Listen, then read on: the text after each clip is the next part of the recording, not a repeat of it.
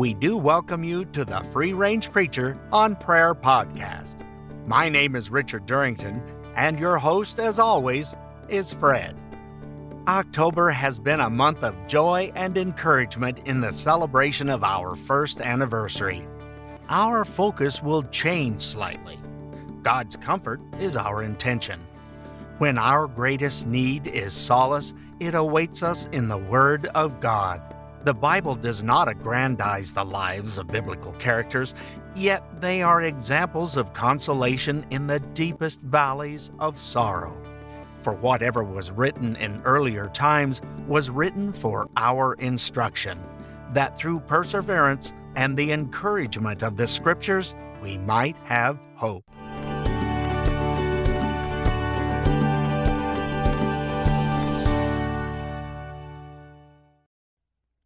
Here we are in day 30 of October. Our month of encouragement and comfort is almost over, if you can believe that. But here we are. Also, a very exciting thing happens at the end of October, and you guessed it, it's Reformation Day.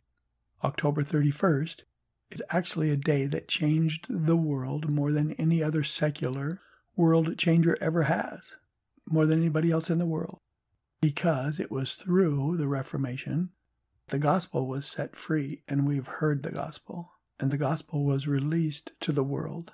So I wanted to begin with just a quick review on the Reformation. Now, there are 5 main tenets to that, and Christians follow these tenets. Scripture alone is the first one. We look to Scripture as our guide as Christians, our only guide, our only inerrant guide, absolute guide comes from there. We can learn from other places, but it's Scripture alone that guides our lives and leads us. Grace alone, we know we're saved by God's grace alone.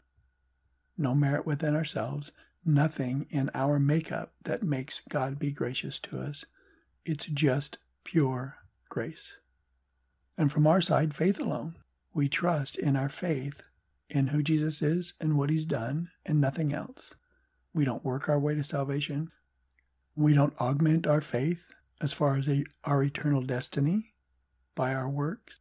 And as we look and talk about being set free, what sets us free was also exemplified on this very day, because Martin Luther was fighting the idea that we could shorten our time in purgatory by giving money to the church. We assert there is no purgatory, and so we're set free. If you hear hammering in the background, I'll try to cut most of it out, or as much of it out as I can. And then in Christ alone. We have no other Savior, no other mechanism by which we must be saved. And lastly, for God's glory alone. He does it, again, not because He had to, but because it brings Him glory. Those then are the 5 tenets of the Reformation. Scripture alone, grace alone, faith alone, Christ alone, and for God's glory alone. And I'm kind of liking that right now because the Latin word sola, solus, or soli, meaning alone by itself, are very appropriate to what we're going to be talking about today. And we talked yesterday about being a nobody, feeling like a nobody. And that's actually, I think, a good spot for us to be. But as we review a few things, did you know the name of Timothy's mother and grandmother? I don't, right off the top of my head. Do you know the name of Dwight L. Moody's grandmother? I don't at all. Do you remember the name of John Wesley's mother? I don't either. But what we do remember is the impact that those 3 men had on this world. We remember and know, or at least we've heard about the millions of people who heard and many who believed the gospel through these men. And their mothers and grandmothers prayed them into the kingdom. From our perspective, they prayed them into the kingdom. And when we slow down and ponder Scriptures, ponder what the Bible says, we actually find a very large contingent of people who've never been named in the Bible, but through whom God, in His providence, used to move forward His redemptive history and His purpose for the salvation of mankind. And I've often read some of the passages, some of them that we're going to read today, and others as well. And I've prayed in pondering them and thinking about them, meditating on them. Lord, let me be one of the unnamed servants so tasked with a small part in the spread of the gospel, the maturation of the saints, and thy glory, holy God. Okay, so maybe I didn't use the word tasked in that context, but I will from now on. I like that turn of phrase. But I have prayed just to be an unknown soldier who has some sort of impact in the spread of the gospel. I don't believe, even for a nanosecond, that any of the mothers or grandmothers that we alluded to earlier prayed for their children and their grandchildren with any thought of personal reward in mind. They just had loving hearts that desired to see the children they loved, saved, and in heaven. Now, the Bible says we're each given a measure of faith. And stretching that out from that quote in Romans, we know that some people are given 10 talents, some people are given 5, and some people, like me, are given 1. But again, as the grandmothers and mothers that we've talked about, God is merciful, and there is inconceivable reward as we use whatever we have for the glory of God. He gives us the talents. He sets the good works before us, and all we need to do is walk in those good works and use the talents He's given. So we again marvel at God and His mercy, who gives us the talents, puts the good works in front of us, and then rewards us for walking in them. What a glorious God. Thank you, Jesus. And so we're going to look at some unknown people today, very quickly, and just a few of them. And the first that we want to look at is there came a time, in the fullness of time, as Paul says, that the most eventful birth in history happened. And we know from the gospel record that the first people the angels told, other than Mary and her cousin, about the upcoming birth and about the birth at this moment of Jesus, who is the Christ, came to shepherds. In Luke 2:20 we read the Bible, and it says, "And the shepherds went back, glorifying and praising God for all that they had heard and seen, just as had been told them." And you remember that the angels came and told them what was going to happen. So they went to see, and they saw it, the birth of Christ. And they were rejoicing and praising God and actually telling other people what they witnessed. The most momentous birth in the history of all creation, and they saw it. They were witnesses. And they went proclaiming all that they had seen. Neither you or I know them, don't even have a clue, not even a guess. But God does, and He has said this to them: "Well done, good and faithful slave. You were faithful with a few things. I will put you in charge of many things. Enter into the joy of your master." How we long to hear that, knowing that's our reward. Thank you, Jesus. We move now from the most momentous birth in the history of mankind to the most momentous entry in the history of mankind. And I didn't think about this until just now, but when we watch a football game or we watch a basketball game, we see fanfare, we see flags, we see people waving, smoke and fireworks as the team runs onto the field. None of that compares to Jesus entering Jerusalem in the flesh for the last time. And as Jesus is preparing to enter Jerusalem, He tells some of His disciples, "Go into the city, you're going to find a donkey. He's all secure and tied up. He belongs to somebody else. But you get him, untie him, and bring him back to me, and I'll ride him into the city. And if anybody says anything, just tell them I need it." So they go into the city. And in Mark 11:5 we read this: "And some of the bystanders were saying to them, as they were untying the colt, 'What are you doing, untying the colt?' And they spoke to them just as Jesus had told them, and they gave them permission." We don't know who those bystanders were. And then He told 2 of His disciples, well, let's read this. This is Mark 11:13. "And Jesus," that's who we're talking about, "sent 2 of His disciples and said to them, 'Go into the city, and a man will meet you carrying a pitcher of water. Follow him, and wherever he enters, say to the owner of the house, the teacher says, where's my guest room in which I may eat the Passover with my disciples? And he himself will show you a large upper room, furnished and ready, and prepare for us there.' The disciples went out and came to the city and found it just as he had told them, and they prepared the Passover. It's kind of fun. It's kind of amazing to me. Until this very minute, I didn't recognize that there were two unknown servants in this little passage, aren't there? We have the man carrying the water. We don't know who he is. And then we have the owner of the house, and we don't know who he is.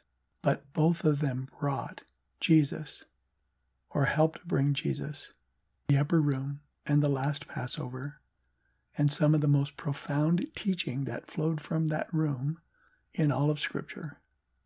And we don't know their names.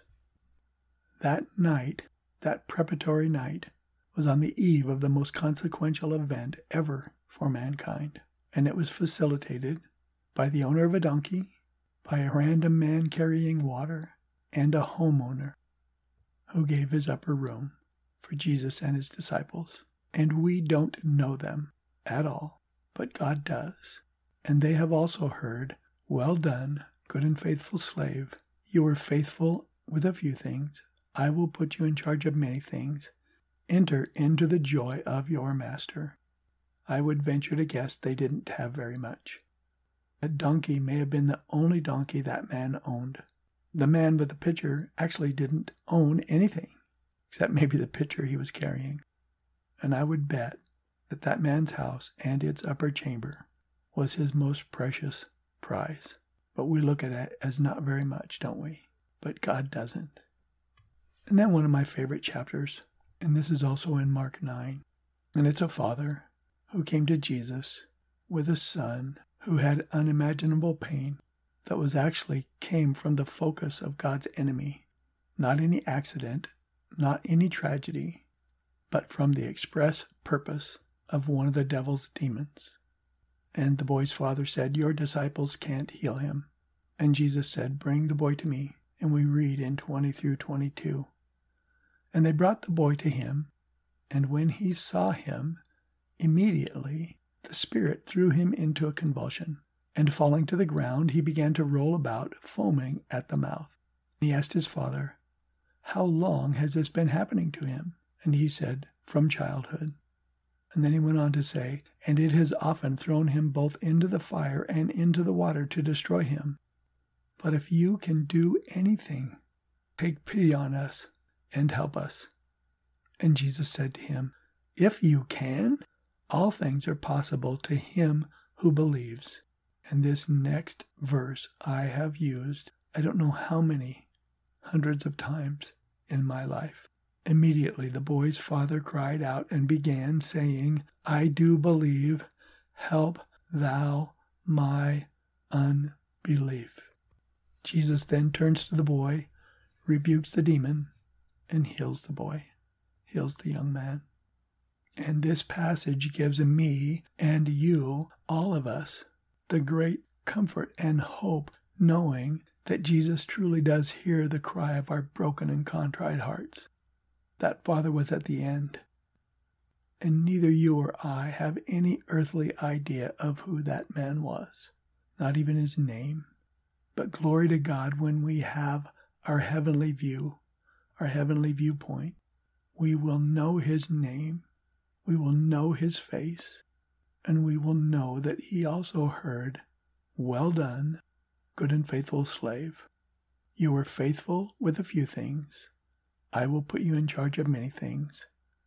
Enter into the joy of your master."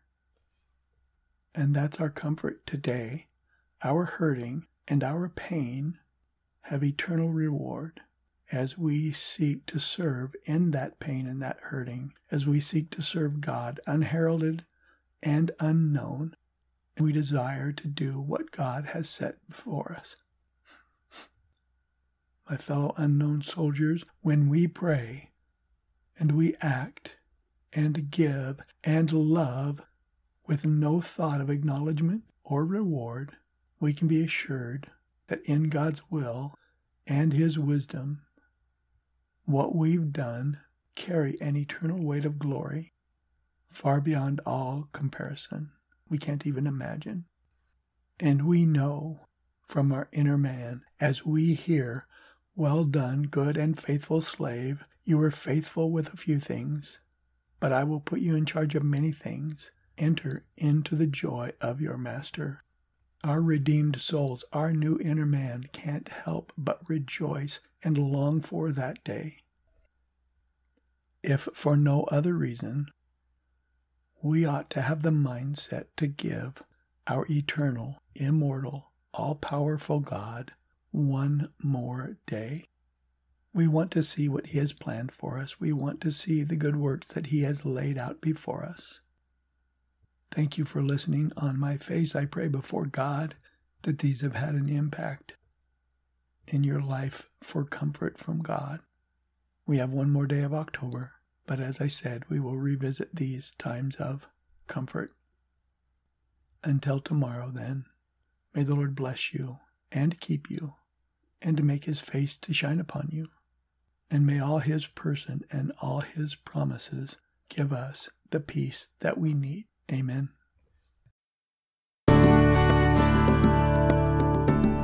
Thank you for listening to today's broadcast of Free Range Preacher. We hope you enjoyed it and will join us for our next broadcast coming up soon. For Fred and myself, this is Richard Durrington saying, make it a godly, fun-filled day.